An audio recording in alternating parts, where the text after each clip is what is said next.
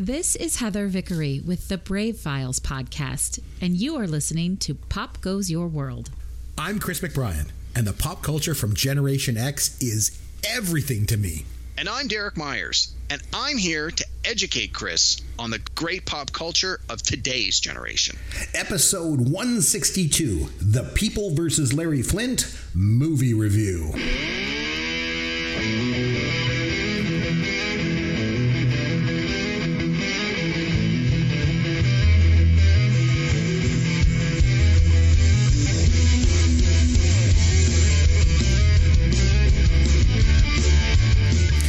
I'm Chris McBrien along with Derek Myers, and this is Pop Goes Your World, the pop culture podcast for the generations. If you want to reach out to us, you'll find us on social media on Twitter at @CMcBrien for me and at Amaron_DM for Derek.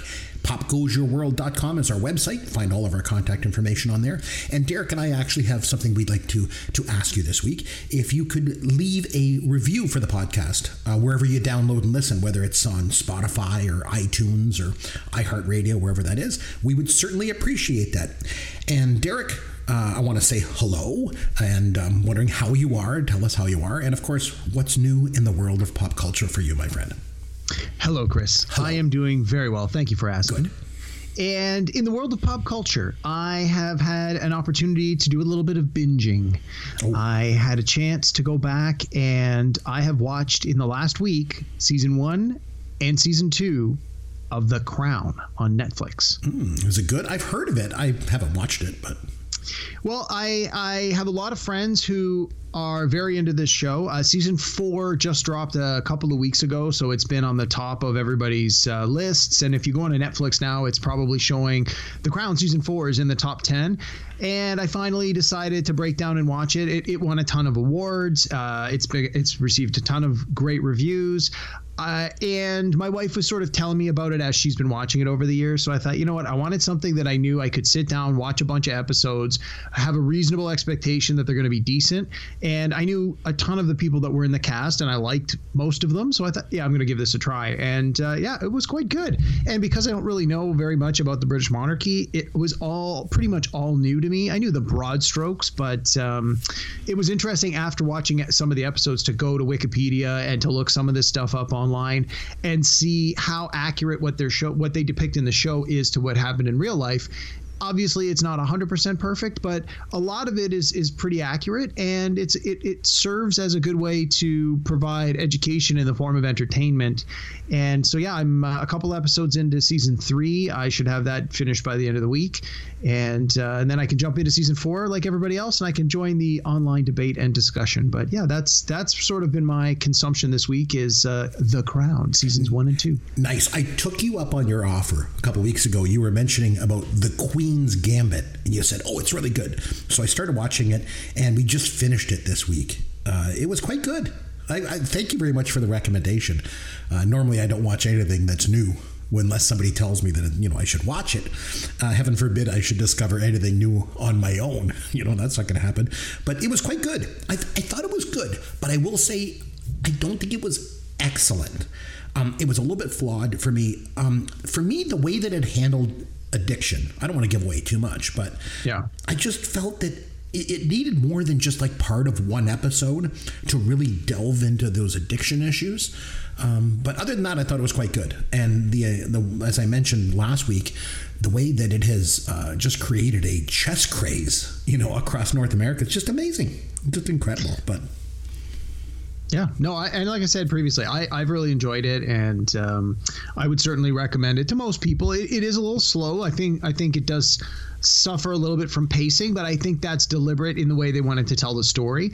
And if you're looking for a fast-paced shoot 'em up action mile-a-minute special effects, this isn't for you. You're not going to enjoy this. This is your very traditional long, slow, boring drama, but it has payoff. I thought the performances were great, I was fascinated by the whole chess side of it as well. And yeah, I enjoyed it, and I'm glad to hear that you enjoyed it. Yeah, I'm a little bit of a sort of a passive chess fan. Like I've played, since I was a kid, but I'm not very good at it. I always thought I was okay, but I didn't realize how intricate the game of chess is. Like, there's parts of the, again, I don't want to give away too much, but there's parts of it where she's reading all these books. Like, people have written books about, there's a book called Modern Chess Openings. It's a whole book just on your opening move. Like, yeah. Who knew? Like, chess could be so elaborate, but well, just think of how many years chess, the game, has been around. Like, it goes back, hundreds, if not thousands of years, and across multiple cultures too. So there's a lot of history there, and it's like anything else. You learn from those who have come before you, and since there have been so many people that have come before us that have played and mastered the game of chess, there's a lot to learn. Absolutely, so, yeah. It's just, I never knew it was that elaborate of a game. I guess I thought it was a bit more simple than that. But what can I say? I'm lame. And I'm old. And I'm a dad. So here's your dad joke of the week.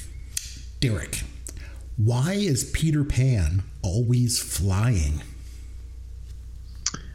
I don't know. Because he never lands. Oh boy, yeah. Dad jokes are supposed to be lame by their very nature, but they need to reach a certain minimum standard of lameness, and I feel the last couple of weeks you have not really hit that lame benchmark. So my homework for you is, for next time, the lame dad joke has to be a little more lame and a little less just dumb. But it's a Peter Pan joke. You gotta love that joke because it never grows old. Oh boy. It never grows old, Carl. Never. Yeah, I guess I walked into that one, didn't I? Hero Williams, The Adventure Begins. I'm glad it's called The Adventure Begins. We're clearly going to get more adventures. It was an optimistically titled movie. It's perfect if you are an 11-year-old boy. With a big old healthy dose of nostalgia. Oh, rescue me, male hero. I'm endangered. Oh, this is just like The Matrix, only shitty. I felt bad for all the people that were attached to this movie. I'm 50, and I sure hope I don't look anything like Wilford Brimley in Cocoon. Oh my God, I got 90 more minutes of this. That's such a good drop. I love that drop. I'm laughing listening to it. Okay, so it was over to you this week, and you had to nominate a film. You went with The People versus Larry Flint. 1996. It was directed by Milos Forman, and Oliver Stone produced it. So we've been saying lately we want to tie our two films together when we pair them up, and they should have similarities. So I flipped things over to you this week to nominate a film. It'll be up to me at the end of the show to nominate a film that's related to this in some way. But you had free reign. You had carte blanche. You could have picked any movie in the whole world that you wanted to. Start us off without getting in too much of a deep dive, but why this movie? So... yes, you're right. I had carte blanche. I could have picked anything I wanted, and like so many of us, I tend to procrastinate when it comes time to do my homework. And about 10 minutes before we were going to record last week, I realized I needed to pick a movie, and I was scrambling through my personal collection, and I managed to find 3 or 4 DVDs to sort of narrow it down to. So we were getting something from the 90s, just because most of my DVDs are from the late 90s, and so I landed on The People versus Larry Flint, which honestly I'd been considering doing nominating it for a review for a while. And I think, as I mentioned at the end of the last episode, the movie is about, at its core, the movie is about censorship and free speech, and the fight for free speech in America, which by extent, a lot of the same lessons learned can certainly be carried forward into other cultures and other societies around the world. But the idea of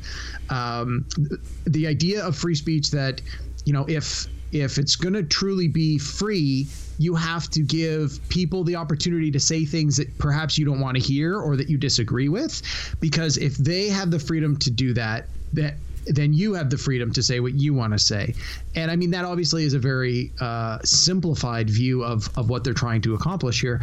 But I think it's an important lesson, because even though the movie was made in the 90s and it's about a story that took place predominantly in the 70s and 80s, we are still at a point in North America where there are a lot of people that are fighting for various freedoms to be acknowledged and recognized, not necessarily free speech to the extent that it was fought for in the 70s and 80s, but there are other freedoms that are more topical and relevant today.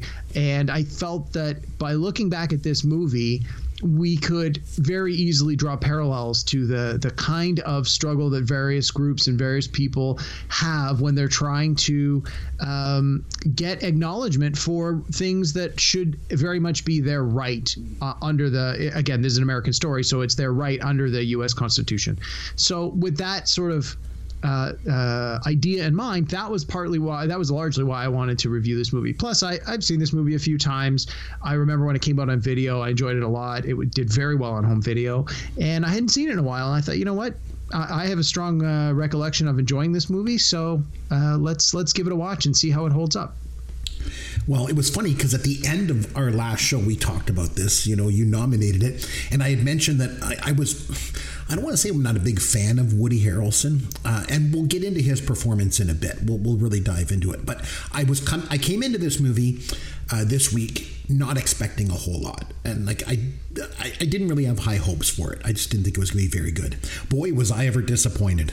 This movie was really good. I'm glad you enjoyed it. Oh, it was good. But it's funny that when I mentioned The Queen's Gambit at the top, I had mentioned that was good, but it wasn't great because it's flawed. This is very similar. It was good, really, really good, but it just falls short of being excellent and getting over like to the next level because it is flawed. And again, we'll get into some details, but this film was a lot better than I thought it would be. But the thing is, it's not for the faint of heart. No, not at all. And let me tell you, but before we dive right into things, I have a bit of a funny story. So, you know how my wife always makes comments about the movies that we watch here on the podcast? Well, yes. I told her we were going to be reviewing The People versus Larry Flint, and she's like, "Oh, I've got a great story about that movie."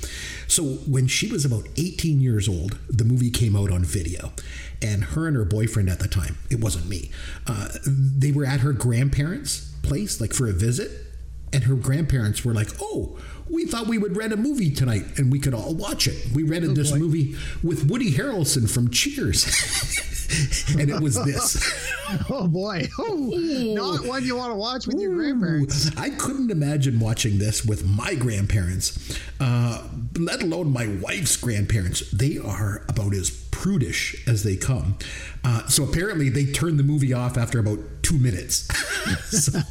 So my wife hadn't seen this movie before this week either, it turned out. So, okay.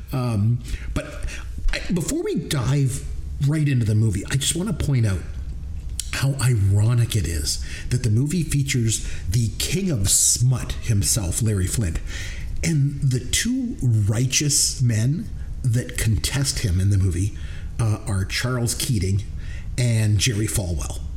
And Charles Keating ended up being at the heart of the savings and loan scandal of the 80s. And Jerry Falwell's son, Jerry Falwell Jr., has proven to be of questionable moral character himself, we'll say. So it's so funny because society kind of paints Larry Flint as the morally bereft one. And the thing is, he makes no bones about who he is or what he stands for. Right. Meanwhile, there's these right-wing, holier-than-thou types that are just corrupt as hell. They just hide it a lot better, behind this veil of righteousness. So I thought that was such an interesting thing. And it's a true story, obviously, Like I mentioned, it's directed by Milos Forman. And, he is one hell of a director, don't you think? Absolutely. His body of work is fantastic. I know that it's not, you and Yancey... It's not extensive, right? Like, he hasn't directed a million films or anything, but he just... Oh, man, is he good. But I was thinking about this the other day. Often, whenever we do a new movie or a movie review, I like to sort of think back to what movies have we done already and how much overlap is there? So, for example, it's like, have we already done other movies by this director? Have we done other movies that star this same actor? Have we done other movies written by this same person? That kind of thing. And so when I was watching this movie earlier this week, And I was sort of thinking back. I'm like, okay, I know you and Yancey did One Flew Over the Cuckoo's Nest. Yes. Which is, I think, probably the one that Milos Forman is best known for. The one that probably he got the most kudos for. He won an Oscar for that, right? One Flew Over the Cuckoo's Nest. He did. Yes. Yeah, and but he's done a number of other very notable, very famous movies. But so that sort of came to mind. And then I started thinking, I'm like, okay, well, we got The People versus Larry Flint, which is basically a biopic about Larry Flint. And then I'm like, and he also did, then right after this, Milos Forman did Man on the Moon, which is about Andy Kaufman.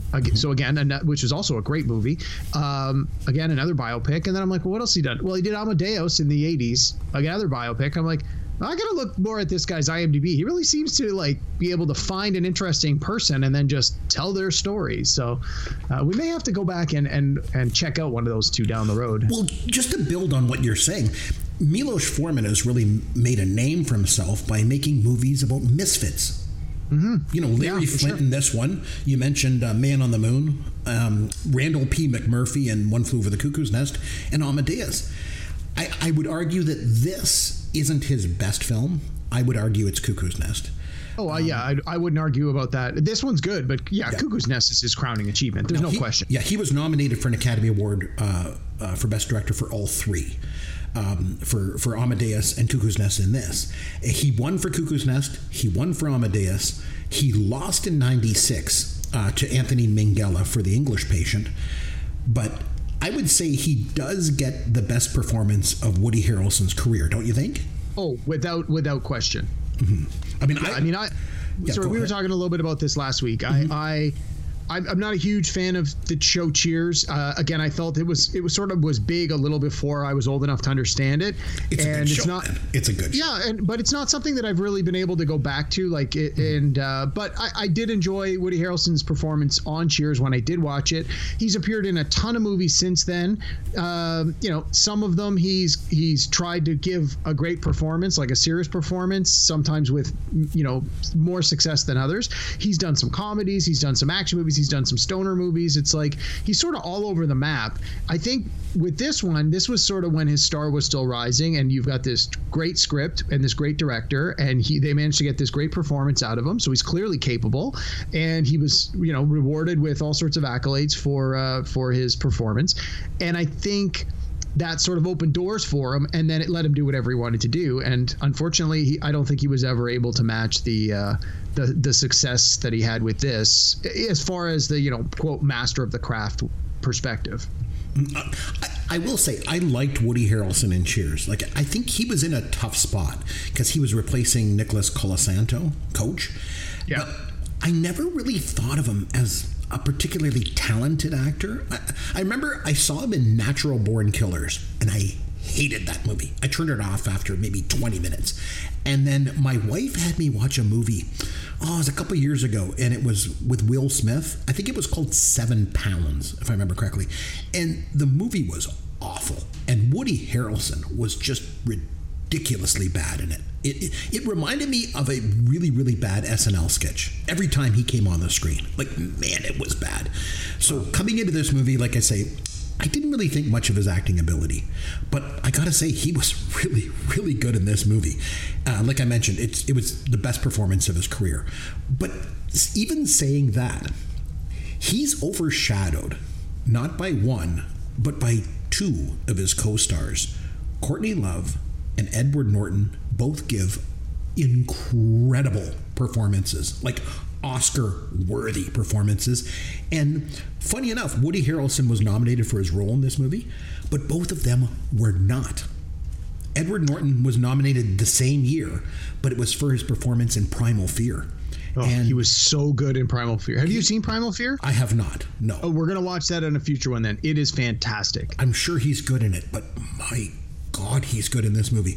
And I remember we did an episode once on Oscar snubs, and I'd like to add to my list from that episode, because for me, both Courtney Love and Edward Norton should have been nominated for Academy Awards for this movie. Do you agree? I would have no bones with that. I mean, Edward Norton, he's definitely one of my Hollywood boyfriends. I'll go and see anything he's in. He hits it out of the park every time. And Courtney Love, surprisingly, yeah, like this is definitely a very high point in her career, especially for a performer. I mean, obviously she's best known as being a musician and probably even more well known for being the wife of Kurt Cobain from Nirvana. But I mean, she was recognized and nominated for a Golden Globe for this performance. Obviously the Golden Globes and the Oscars not necessarily on the same field, but certainly two of the bigger, more prestigious performing awards that are handed out and the nominations are provided for. So I think that certainly gave her a certain amount of credibility. It's unfortunate that, for both her and for Woody Harrelson, I don't think either of them ever hit this level again.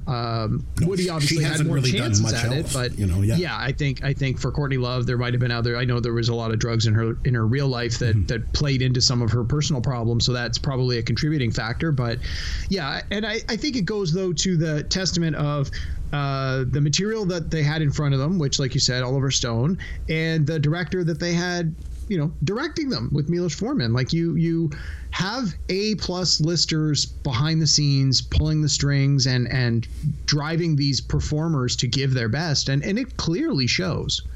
Well, even if you look at, who else was nominated that year, if you look at Best Supporting Actress, Juliette Binoche won for The English Patient. Yeah, The English Patient cleaned up that year. Yeah, but Joan Allen was nominated for The Crucible. Lauren Bacall for The Mirror Has Two Faces.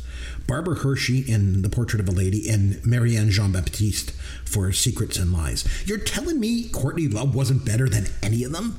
Like, if I had a vote, I would vote for Courtney Love over any of these. And Best Supporting Actor, Cuba Gooding Jr. for Jerry Maguire. So show me the money. Yeah, he runs around and yells, "Show me the money," and wins an Oscar. And what Edward Norton does, especially, and we'll get to it, in that last scene with the Supreme Court, my goodness, it's like a master class in acting. Oh, Jesus. Anyway, so let's dive into this movie and just kind of break it right apart. So the movie opens up with Larry as a young boy, and he's selling moonshine in Kentucky in 1952. So we see right away he comes from a rough background, but he also he kind of had to exploit people's vices right from the get-go, in order to be successful and get through life. And then he carries that over into his adult years because it transitions to him as a grown man where he's running this sleazy strip club and the club's losing money. So he's like, well, he's a businessman, right? What am I going to do? I know. I'll come up with a newsletter to try and promote it. And that turns out to be the genesis of Hustler magazine, right? Mm. Yeah. And then he meets Althea, this young stripper, and that's Courtney Love, obviously. And the thing that got me right away with her, she looks so different. Like, I always think of her from the Celebrity Roast of Pamela Anderson. You ever see that? I'm sure I have, but I don't remember it. Oh, she was in that. She just looked like a burnt out heroin addict. Well, she probably was, I guess. I was going to say, that may not be far from the truth, to be honest with you. And in the beginning of this movie, she looks so different.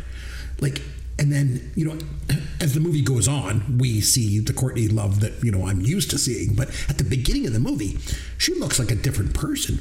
And to me, that's one of the things that makes her performance so good. She basically undergoes a complete transformation during this film. I think her performance might be the thing that resonates the most with me from this movie. Like, she was that good. And it's just, she's not just a rock star acting in a movie. She is a full-blown talented actress here. Don't you think? I do. Yeah, I agree with all of that. Yeah. God, she was good. Yeah, no, I agree. And I mean, it certainly helps when this is the kind of movie that often does get recognized for awards because movies that are about real people tend to be rewarded. Yeah. And movies that, denote and depict real life situations tend to be rewarded. And the fact that this one takes place over the course of a decade or more, that always seems to help as well, because then you can see the characters develop. You can see the performer playing the character as a younger person, as a, sort of the middle age, and then as an older person. Not that this one necessarily goes that far, but when you see that kind of a transformation through the course of a film, if it's done right and if the makeup is good and if the performer can help sell the fact that, you know, the actor in the role hasn't aged more than the 90 days it took to shoot the movie, it is often rewarded with accolades, with the nominations, with the awards. I mean, that's just, I think, just the nature of the industry. I was going to say a failing in the industry, but in many cases, I think it's deserving. But you know, it's not surprising when movies like that, when period pieces or biopics or movies like this that are based on a real thing, get a lot of reward from the film societies and such. And so the fact that they were able to do such good jobs in their performance with Edward Norton and Woody Harrelson and Courtney Love, I think that the material, again, I'm going to lean back on the material. The material gives them that opportunity to show that time lag, to show that transformation over time. So yeah, for sure. And you're right. Whenever Hollywood makes movies about real people, it seems to be a bit of an award magnet. You know, just the way it kind of works. But just one other thing just came to mind when at the beginning of the movie with Courtney Love's character, she has a line that just stands out. You know, she says to Larry, she says, "You're not the only one to sleep with every girl in this club." And you're just like, wow, what? Like, she just makes that character pop. I'm going to come back to Edward Norton in a bit. Okay. We'll stick a pin in him. But, Larry Flint, so he brings a copy of Playboy magazine in, and it's a great scene. He asks everybody in the room about the articles, and he points out nobody reads the articles. So he sees this market need for a magazine that focuses on the nudity and doesn't even really bother with the articles. And then he decides to take things to the next level by showing, you know, everything, you know. And then he decides to expand this club's newsletter into a monthly magazine. And it was the parallels were interesting because Playboy launched their first issue with nude photos of Marilyn Monroe, which she posed for, right? Right. And then Flint launches Hustler with nude photos of Jackie Onassis, which she did not pose for.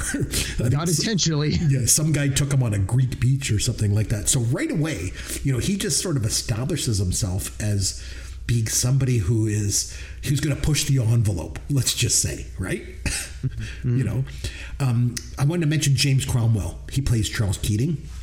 He has been in a lot of really good movies. He was in Babe and The Green Mile.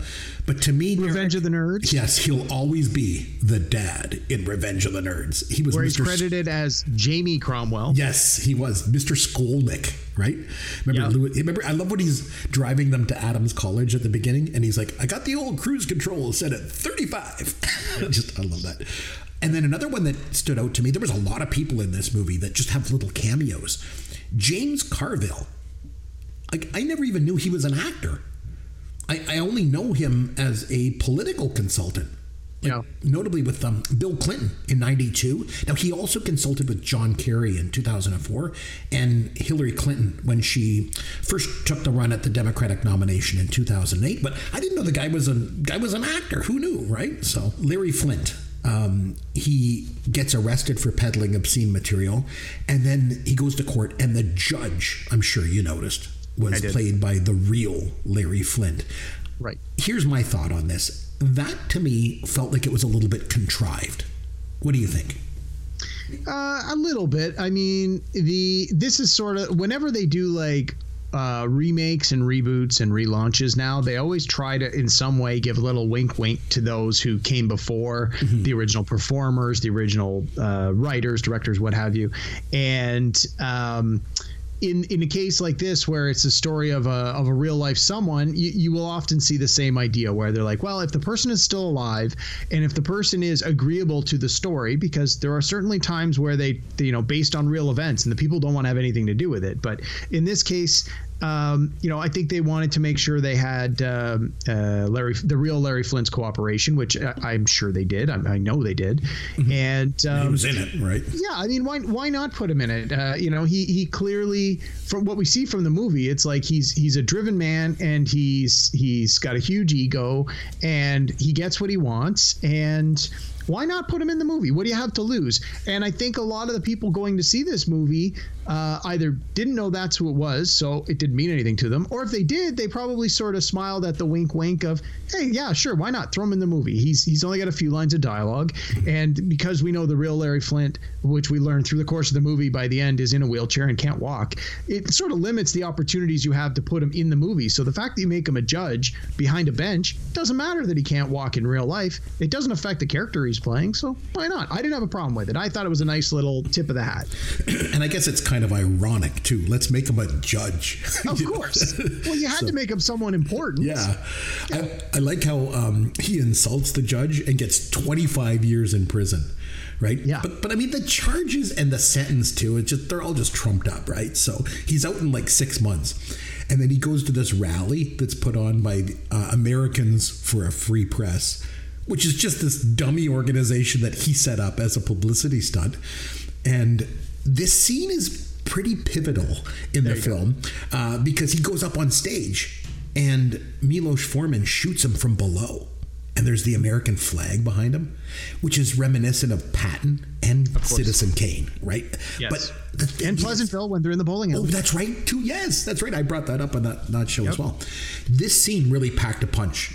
Because, I wanted to talk about this scene. Yeah. I'm glad you brought it up. So, he shows those images of the nude women intercut with like these images of war and the Holocaust, and then he's saying like, "What's more obscene, this or this?" And he's showing the nudity and the war. That scene packs a punch, man.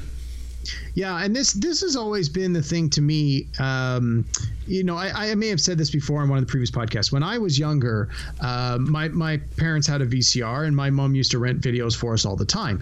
And I can remember going into the video store, and they would always ask, like, "Oh, well, if your parents aren't here, you can't rent anything that's not PG rating because you're a kid." And I can remember, again, it was just the local corner video shop. So I can remember my mom going in and saying to the guy, "You know what? We come in here all the time," and she's like, "I'm fine if they rent whatever, just obviously no porno movies kind of thing," because of the guy had a little back room and kids weren't allowed back in there. But she's like, they want to rent anything that was in a mainstream theatrical release, even if it's restricted, go ahead and let them. And I can remember my mom saying, like, she wasn't concerned about bad language, she wasn't concerned about excessive violence, and she wasn't concerned with a reasonable amount of nudity, because we've talked before, a lot of the movies in the 80s, you get like teen comedy movies where the girls take off their shirts. It's like, okay, well, not the end of the world for 12, 13, 14-year-old boys to see that. And right. But again, got us through the 80s. Yeah, but she didn't want her young children seeing like hardcore sex movies. Right, of course. And that's all. I mean, that's really what this is all about, right? It's what is deemed acceptable and what is not. It's okay to show people getting shot up on TV, whether it's real life on the news, whether it's the footage of a real war, or whether it's a movie like Arnold Schwarzenegger, Terminator, shoot 'em up with all the special effects and the blood and the gore, or you get a lot of bad language. I can remember watching Beverly Hills Cop. Eddie Murphy swore a lot, but it was still a great movie, and people didn't have a problem with that. But if all of a sudden, as the case in this one, where they're talking about, if it's a movie where you can see full on frontal genitalia, or you can see a sex act, oh my God, that's obscene. And it's really just an arbitrary line, right? It's let's not say arbitrary, but it's classification where these things are okay and these things are not. Well, okay. Well, who's making that determination? Mm-hmm. And how different are these things really? And how much, you're worried, oh, well, you can't, if you show this nudity, it's going to scar your child for life. Wait, you're telling me you show them the footage of the Holocaust that they could see on the news and the History Channel and in their school? That's not going to scar them more than watching two people having sex, which is something that your children are more than likely going to do at some point in their life anyway. And, from a certain point of view and in certain contexts, you could describe it as a very beautiful and loving act. Not necessarily that Larry Flint is doing that, but, it's the whole point of who says this is good, this is bad, when ultimately it comes down to a question of taste, which is what the movie eventually comes around to in one of the court cases. He says, you found me not guilty of libel, you basically found me guilty of bad taste. Well, bad taste isn't a crime, so why am I paying a penalty for it? And again, this scene sets that whole thing up. Yeah. That scene, to me, the whole thing is underscored when they're showing like nudity of like it's like girls running around nude, and then there's the nudity of the Jews in the Holocaust as they're lining them all up, and like that scene is just a gut punch. Like it's just Anyway, so this shop owner in Georgia gets arrested because he's selling copies of Hustler magazine in his store. So Larry gets on a plane and flies to Georgia, goes behind the counter and sells the magazines, and he gets arrested. And the whole time there's this old guy peering in the window. And to take a page out of your book, Derek, you always say, if they show a shotgun in the first act, someone damn well better use it before the movie's over. And that's exactly what happens here, but we won't get too far ahead of ourselves. But as soon as I saw that, I thought of that right away. I thought, Derek always says that. Oh, I got to make a note of this. So I liked how Larry offers the $1 million reward for anyone that helps catch JFK's real assassin. And to me, I think that was a really smart thing for him to do, because it gave him and his magazine a bit of leverage with some people, because they saw this as him trying to, do something positive, with his power. Yeah, well, and a little sort of Easter egg with that one, from what I was reading in the trivia, is that the real life father of Woody Harrelson, apparently some people believe, was in on the Kennedy assassination, was one of the people that helped contribute in some way to the assassination. So it was sort of this interesting little wink wink behind the scenes, if you knew that, to have him play this role of Larry Flynt, and to have the scenes where you see Larry Flynt saying, for $1 million, if you can prove who did it, we'll pay you out. So interesting. Oh, that's cool. Okay, so now this is the part of the movie that I take exception with. And it's one of the main reasons why I say that the movie's flawed. And it's the scenes with Ruth Carter Stapleton. Now, although Larry Flynt did sort of take up with her in real life, it was kind of an aside, and it's a bit of an anomaly in this story.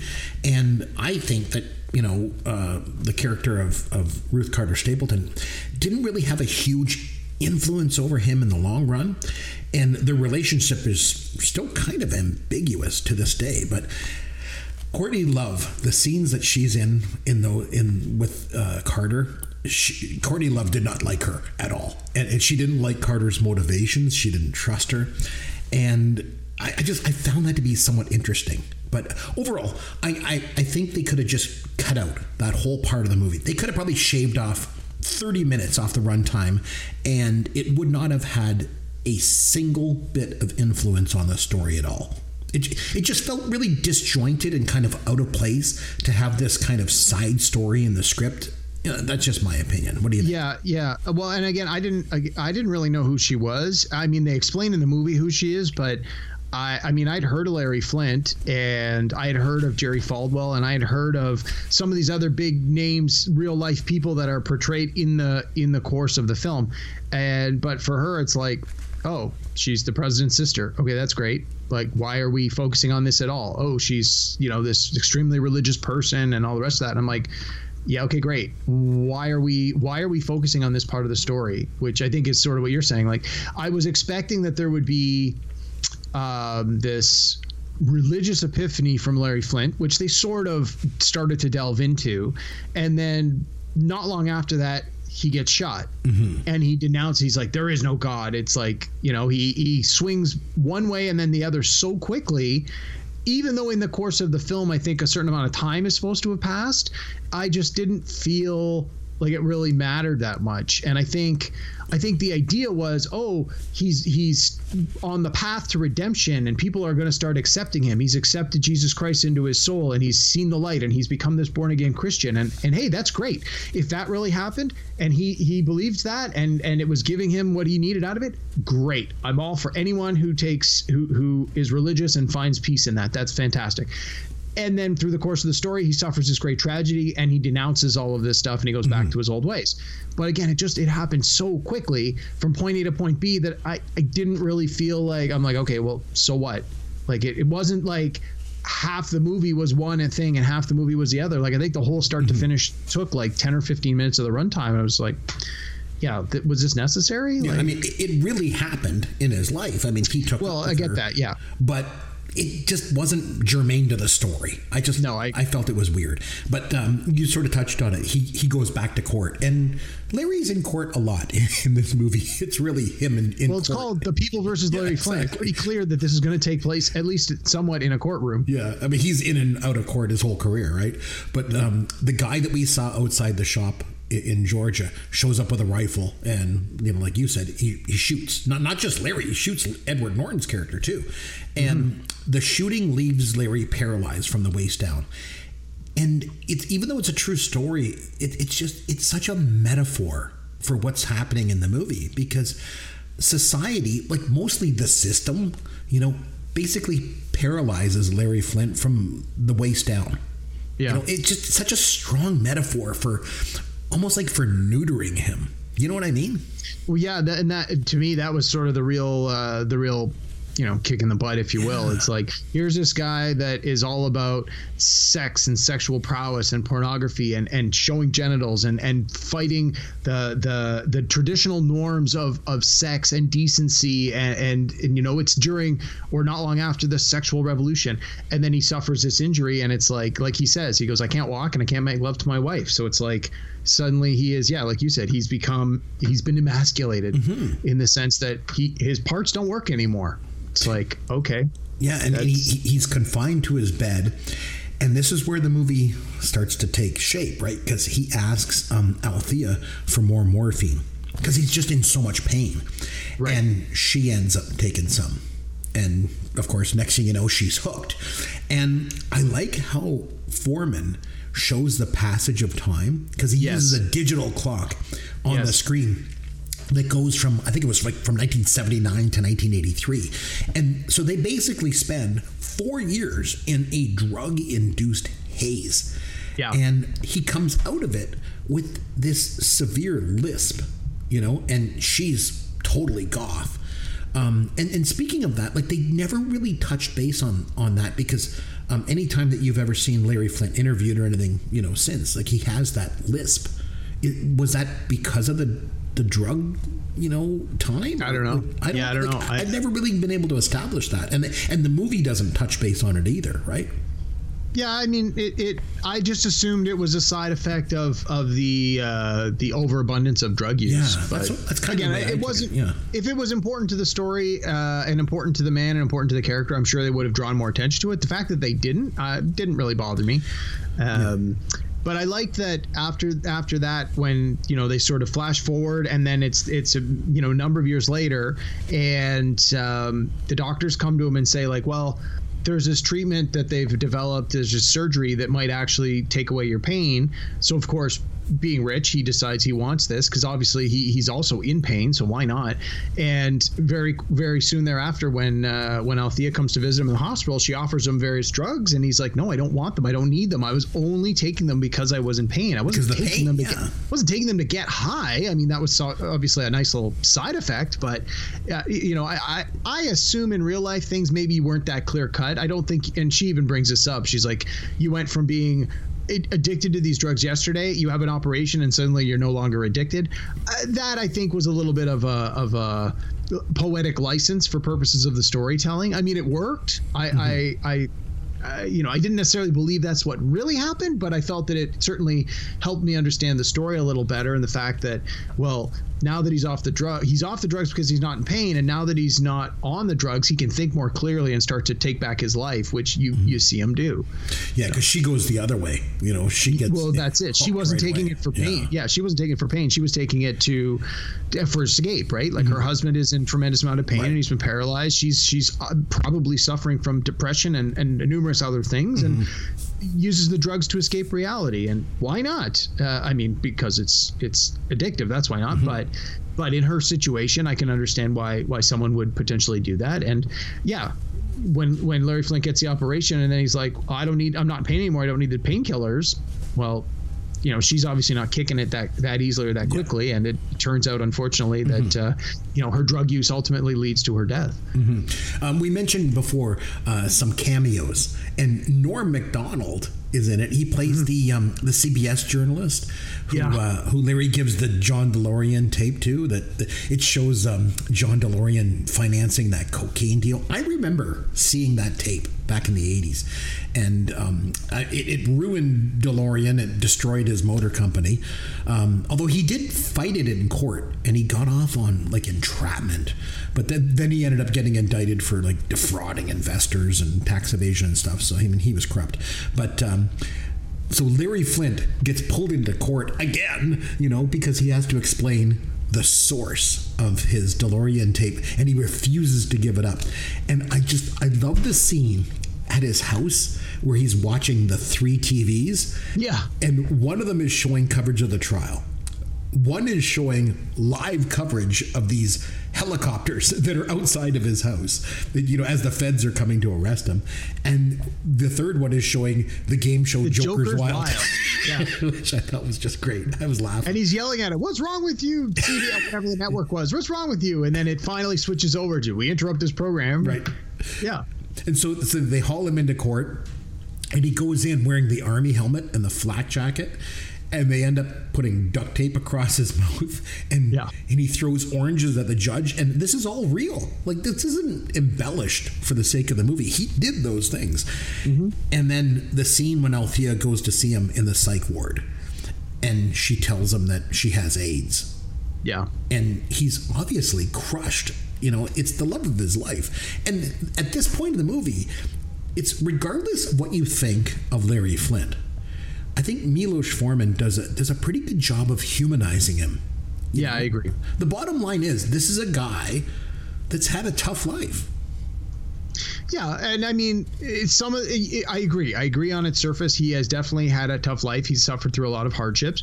But at the same time, some of the problems he experienced later in his life were of his own making. He certainly, he says that at one point to the lawyer where he's like, when Edward Norton's like, "That's it, I quit." And he goes, "You can't quit me." He goes, "I'm your best client. I'm the most fun. I'm rich, and I'm always in trouble." And it's like, yeah, that sounds about right. It's such a great line. Oh, yeah. Man. And I seem to remember that was in the trailer for this movie. Let me tell you, in the 90s, they knew how to make a good trailer without giving away too much, but giving you just enough of the good stuff to go, yeah, I want to watch that. This is one of those movies that has an amazing trailer. Oh, I'm sure it did. I don't remember seeing it, but so I wanted to mention how he goes back to court again with Jerry Falwell. Because Hustler magazine published this lewd fake ad, featuring Jerry Falwell, and he gets sued for $40 million. $40 million, yeah. So Larry countersues Falwell because Falwell didn't get permission when he copied the ad and sent it out to his parishioners, which was just hilarious. But the guy that played Jerry Falwell, Richard Paul, I recognized him right away. He was in a TV show called Carter Country. It ran from 77 to 79. He played the mayor, and he used to always say, "Roy, Roy, Roy." But to me, he'll always be best known as playing Dr. Bob Hallier on WKRP in Cincinnati. It was the one where he was the Reverend. I don't know if you ever saw it.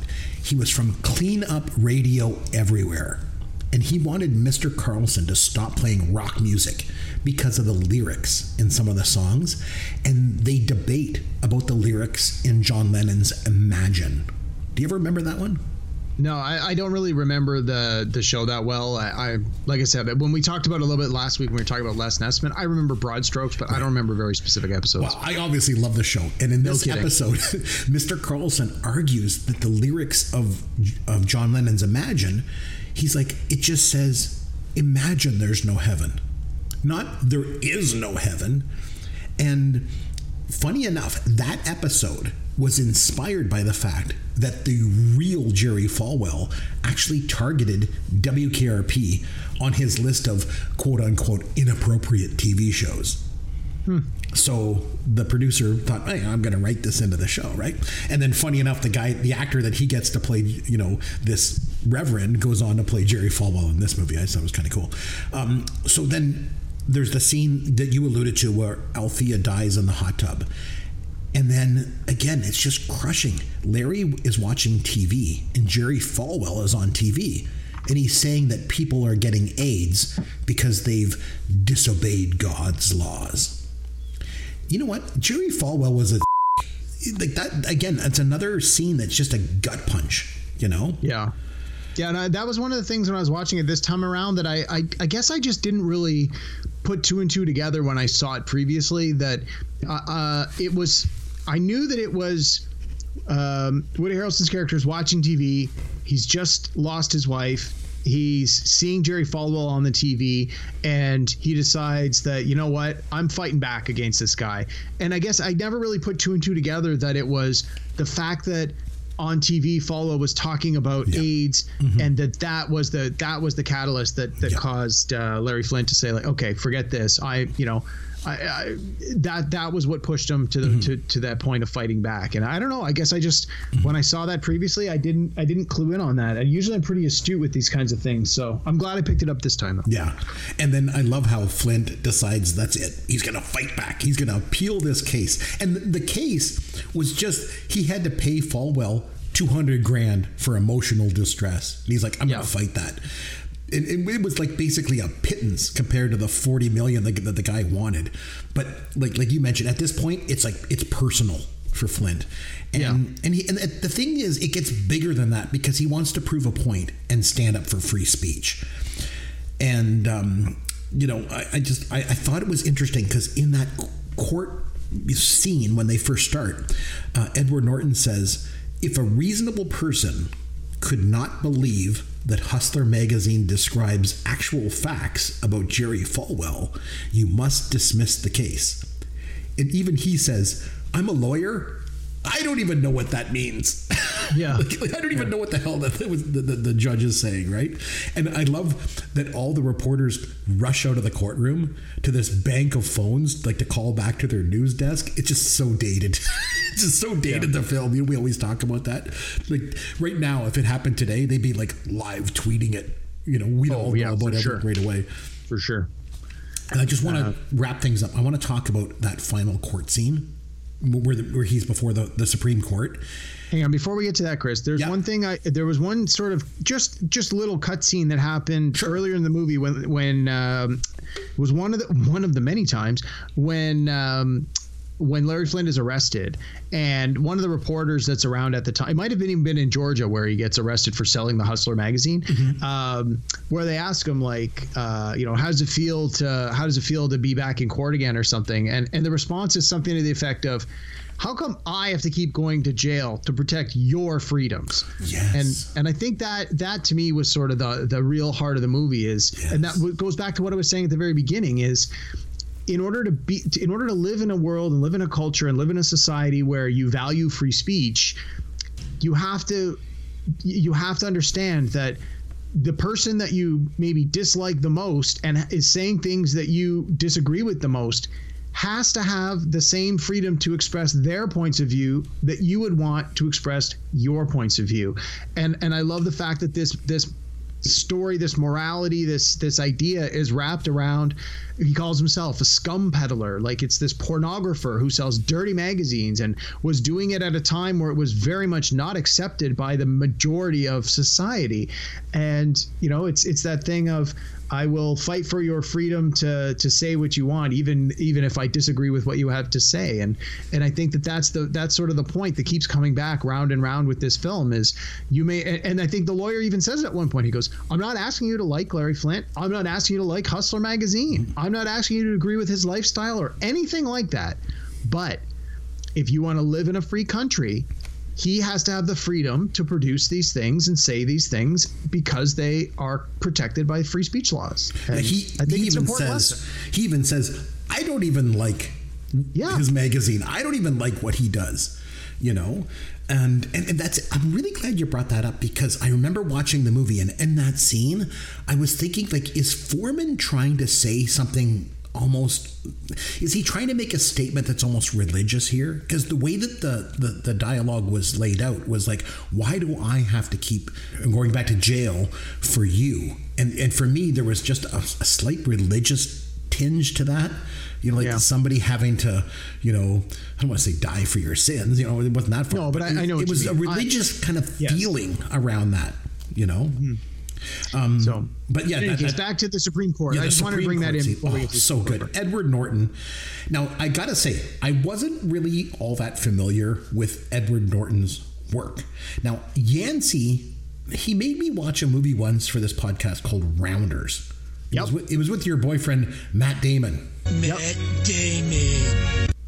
Yeah, I love Rounders. It's one of my favorites, and I was disappointed but not surprised when you said you didn't enjoy it. And when I was doing homework for this, and I went, "Have you done a Milos Forman film before?" Yes. Have you done an Edward Norton film before? Yes. Rounders. So anyway, back to your point. Yes, Edward Norton and Rounders. I saw him in Rounders, and I saw him in Fight Club, which I hate. I hated that movie. I'm sorry to say. You're just so wrong on so many levels. I knew you were. Have you seen American History X? No, I heard he was good in that, but so good for that. I think he was nominated for an Oscar for that. Yeah. Now, Fight Club, I didn't like. I did not like that movie. So coming into this movie, I guess I kind of thought of Edward Norton the same way I thought about Woody Harrelson. You know, like I didn't really think much of his acting chops. And throughout the movie, he's okay, he's good. But the final court scene, my God, Edward Norton's monologue that he gives is unreal.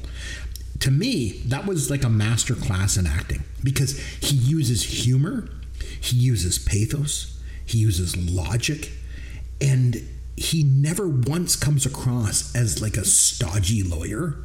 He basically comes across, like you mentioned, as appealing for freedom of speech, you know, and he does it by demonstrating the power of speech. It's an amazing performance. Like, how the hell did he not get an Oscar nomination for this role? It's just beyond me. I just can't understand. Well, it's like you said, same year he was nominated for Primal Fear, which he was exceptionally good in that. And he was in the movie Primal Fear a lot more than he was in this one. So again, I think his publicists and the distribution companies probably went, well, we don't want him to compete against himself. Let's pick one. And they went with Primal Fear as the one they chose to run him for. So I mean, here I'm just checking his history. He was nominated 3 times for Academy Award: Best Supporting Actor for Primal Fear in '96, right? Best Lead Actor for American History X, which we just talked about, 1998, and then just more recently in 2015 for Birdman, which ended up, the movie itself won the Best Picture. That's right. That was the one with Michael Keaton, right? Michael Keaton, yeah. So end of the movie comes, and somebody asks Larry, do you have any regrets? And he says, just one. They cut to him watching a video of Althea. Mm-hmm. So I assume his regret is that he couldn't save her? Is that? Yeah, I think so. Or that he wasn't there for her. Because you think about it, if it's what they imply is that it was her drug use when he wasn't around that led to her contracting the AIDS virus. They don't come right out and say that, and I mean the movie doesn't really lead you one way or the other, but if that is indeed the circumstances under which she contracted the disease, there's probably a certain amount of guilt that he felt that if he had been closer to her and had been a part of her life, that maybe whatever circumstances caused her illness, he might have been able to intercede, and maybe she wouldn't have contracted it in that way at that time. given her lifestyle, there's probably a pretty strong chance that there would have been some complication from drug use that might have eventually led to her death, but we'll never know. So, I got to think that's where that's going. Is that he either the regret that he couldn't save her, or just the regret that she wasn't still there in this moment to share this victory. Right, because the victory was they won the case. Yeah. And the thing is, I don't want to overstate this too much, but in winning the case, you could argue that they changed the course of American history. It kind of seems like hyperbole, but it's not, right? No, and you got to think again of when all of this happened. Like the ruling came down in the mid '80s, so this would have been in Ronald Reagan, I think, when they went to court. Yeah, so this would have been towards the end of Ronald Reagan's presidency. You've had a very popular, exceptionally popular, very strong, very popular president, Republican president. You've had a very strong push for morals and values and let's forget all of that free love and drugs and all that from the 70s. Let's go back to core values. So you have this rise and this resurgence of a very capital C conservative culture in America. And at the same time, you've got the exact opposite of that in Larry Flynt pushing this dirty magazine, but challenging the free rights to do it. And I think that really was, to your point, that made a huge impact, that made a big change. And I think it opened up a lot of people's eyes to, I may not agree with what he's doing, I may not like what he's producing, but I like that I live in a country where he can do that, because if he can do that, I can do what I want to do. Yeah, can you imagine what the world would be like if they didn't win? Well, I think there would have been a lot more. You would have seen it challenged more. I think that the change would have come. It would have just required more perseverance. It's like anything else, right? If there's an injustice or there's something that someone who is not being given the rights they deserve, you push. You're going to suffer some setbacks along the way. And in some cases, those setbacks can be terrible. And in some cases, those setbacks can last for years or decades or centuries, depending on what it is. But eventually, you get enough people supporting it and recognizing that it should be that way, change happens. And I just couldn't imagine what parody and entertainment would be like, if it went the other way. I mean, hell, half the stuff I say on this podcast, would get me in trouble. Well, more trouble than it does right now. Yeah. But overall, well, we've already established, Chris, you can't be fined for bad taste. So my dad jokes. I'm good. I don't have to worry about that. That's all right. Awesome pick this week, bud. Awesome. Well, I'm glad you enjoyed it. Did your wife watch the whole movie with you? No, she fell asleep after I think 10 minutes. She always does. Yeah. I think you guys got to watch these movies during the day, although this is not one you want to watch during the day when your children are around. So. Well, that's the thing. We got young kids, so we have to wait till they go to bed and she always go to sleep. I'm really glad that I had the chance to watch it. It was really, really good. So do you want to rate it out of 10? What would you give it? I actually found that when I went back to rewatch it was like I enjoyed it and I thought it was good, but in my mind I had remembered enjoying it more. And so if you had asked me last week before I rewatched it what I was going to score it, last week I would have said, oh, well, I'm going to give it a solid 8 out of 10. But when I watched it again this week, I enjoyed it, but I think I've seen other movies in the last decade or in the 20, 25, 24 years since this has come out that have sort of set the bar a little higher, that I think I'm going to put it probably a 7.5, but almost between those, between a 7.5 and an 8. And I think I'm going to land at a 7.5 right now. Interesting. So for the first time in the history of the podcast, I will rate your movie higher than you rated it. I will give it an 8.5 out of 10. Wow. It was good, man. It was good. Yeah. It just fell short of being excellent because it was somewhat flawed. A lot of the Carter stuff and things like that. But oh man, it was good. But yeah, well, I'm glad you enjoyed it. Yeah, it was fantastic. Saying go, even a broken clock can be right twice a day as long as it's not digital. So here we go. This is one of those 2 times a day where I'm right. I got a movie that you enjoyed. Well, there you go. All right. So on that note, let's have some fun with Caveman. Okay, this week we're going to have a little bit of fun with movies about real life people. Okay? I thought you were going to ask me about movie boobs, so I'm kind of glad you went a little more seriously with this one. Yeah, no, I didn't want to go there. So here's how it's going to go. Here's what I'm going to mention a real life person's name. Okay? And all you have to do is just name the movie that's associated with them. And to make it even easier, I'll not only give you the real person's name, I'll also give you the name, I'll give you the year the film was released. Give me the year? Yeah, okay. I'll give you the year. So easy as pie, right? This on its surface, this sounds easy, but again, the easy ones tend to trip me up a little more than they should. So I'm ready when you're ready. This one's easy. Okay. Aaron Brockovich in 2000. Was that Aaron Brockovich? It was. Yeah, that was an easy one. Okay, good. Ray Charles, 2004. That was Ray. Very good. Yes. Okay. Sidney Schomburg and Dith Prawn, 1984. That was The Killing Fields. It was The Killing Fields. Congratulations. Okay. Billy Bean, 2011. Oh, I love this movie. Moneyball. See, you're running away with this one. You got it. Okay. Well, biopics are sort of like documentaries. Yeah. You know that's right up my alley. So we all know how much you love documentaries. Okay. Bob Woodward and Carl Bernstein, 1976. All the President's Men. Of course it is. All right. Alan Turing, 2014. That was The Imitation Game. See, it's hard for me to trip you up because you like all the new stuff too. Yeah. Okay. Spartan King Leonidas, 2006. 300. Come on, that one's based on a comic book. That was a gimme. Yeah. Okay. All right. Julia Child, 2009. Oh, that was with Meryl Streep as that was it called was Julia and Julia or something like that? It was, I think that's yes, I'll give it. It was Julie and Julia. Congratulations. There you go. Okay, King George VI in 2006. Was that the King's Speech?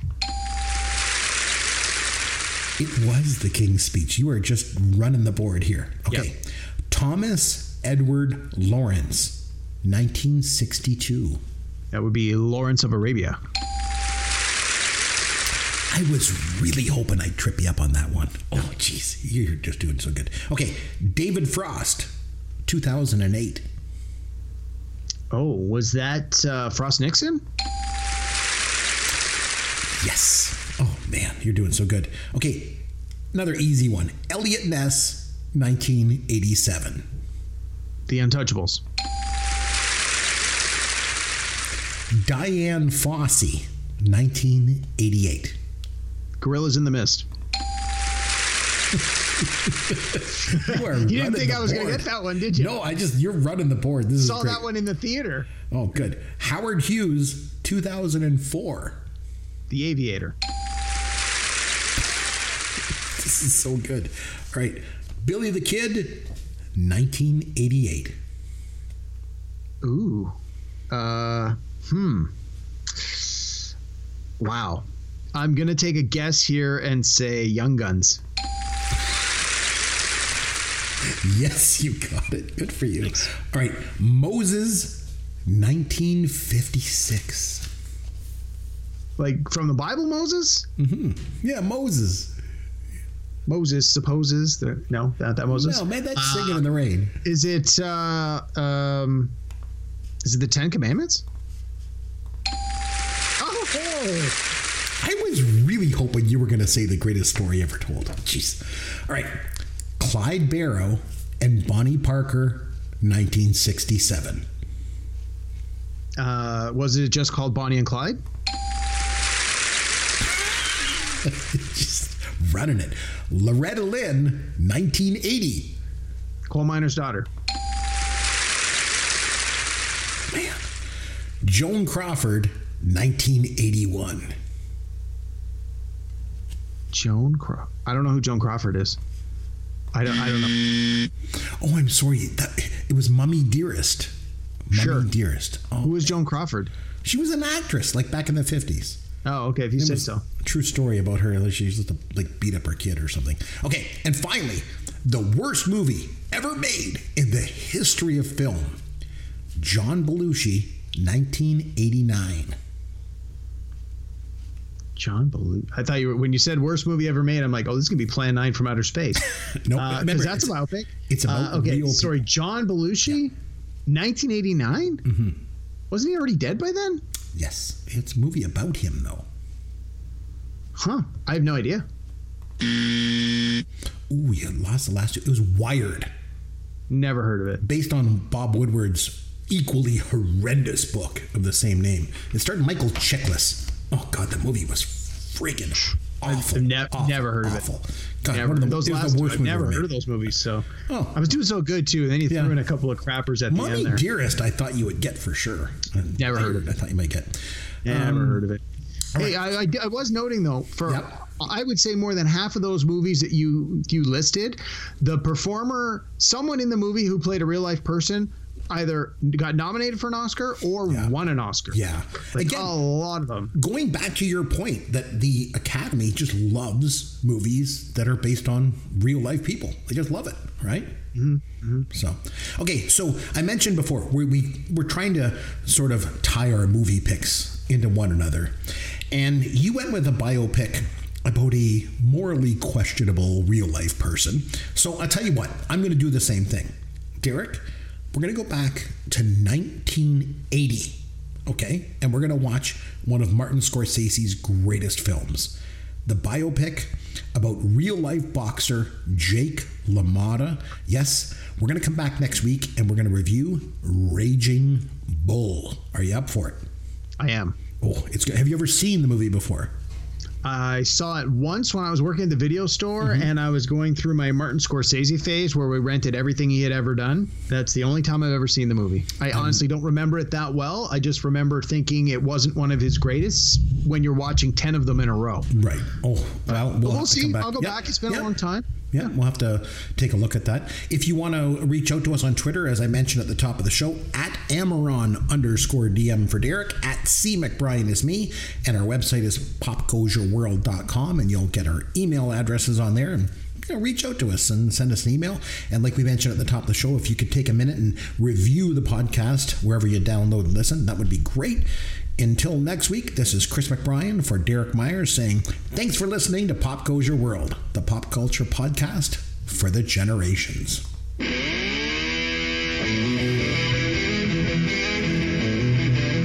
Thanks for listening to Pop Goes Your World. You can contact Chris and Derek at popgoesyourworld.com. Please take a minute and review the podcast on iTunes or wherever you download and listen to the show.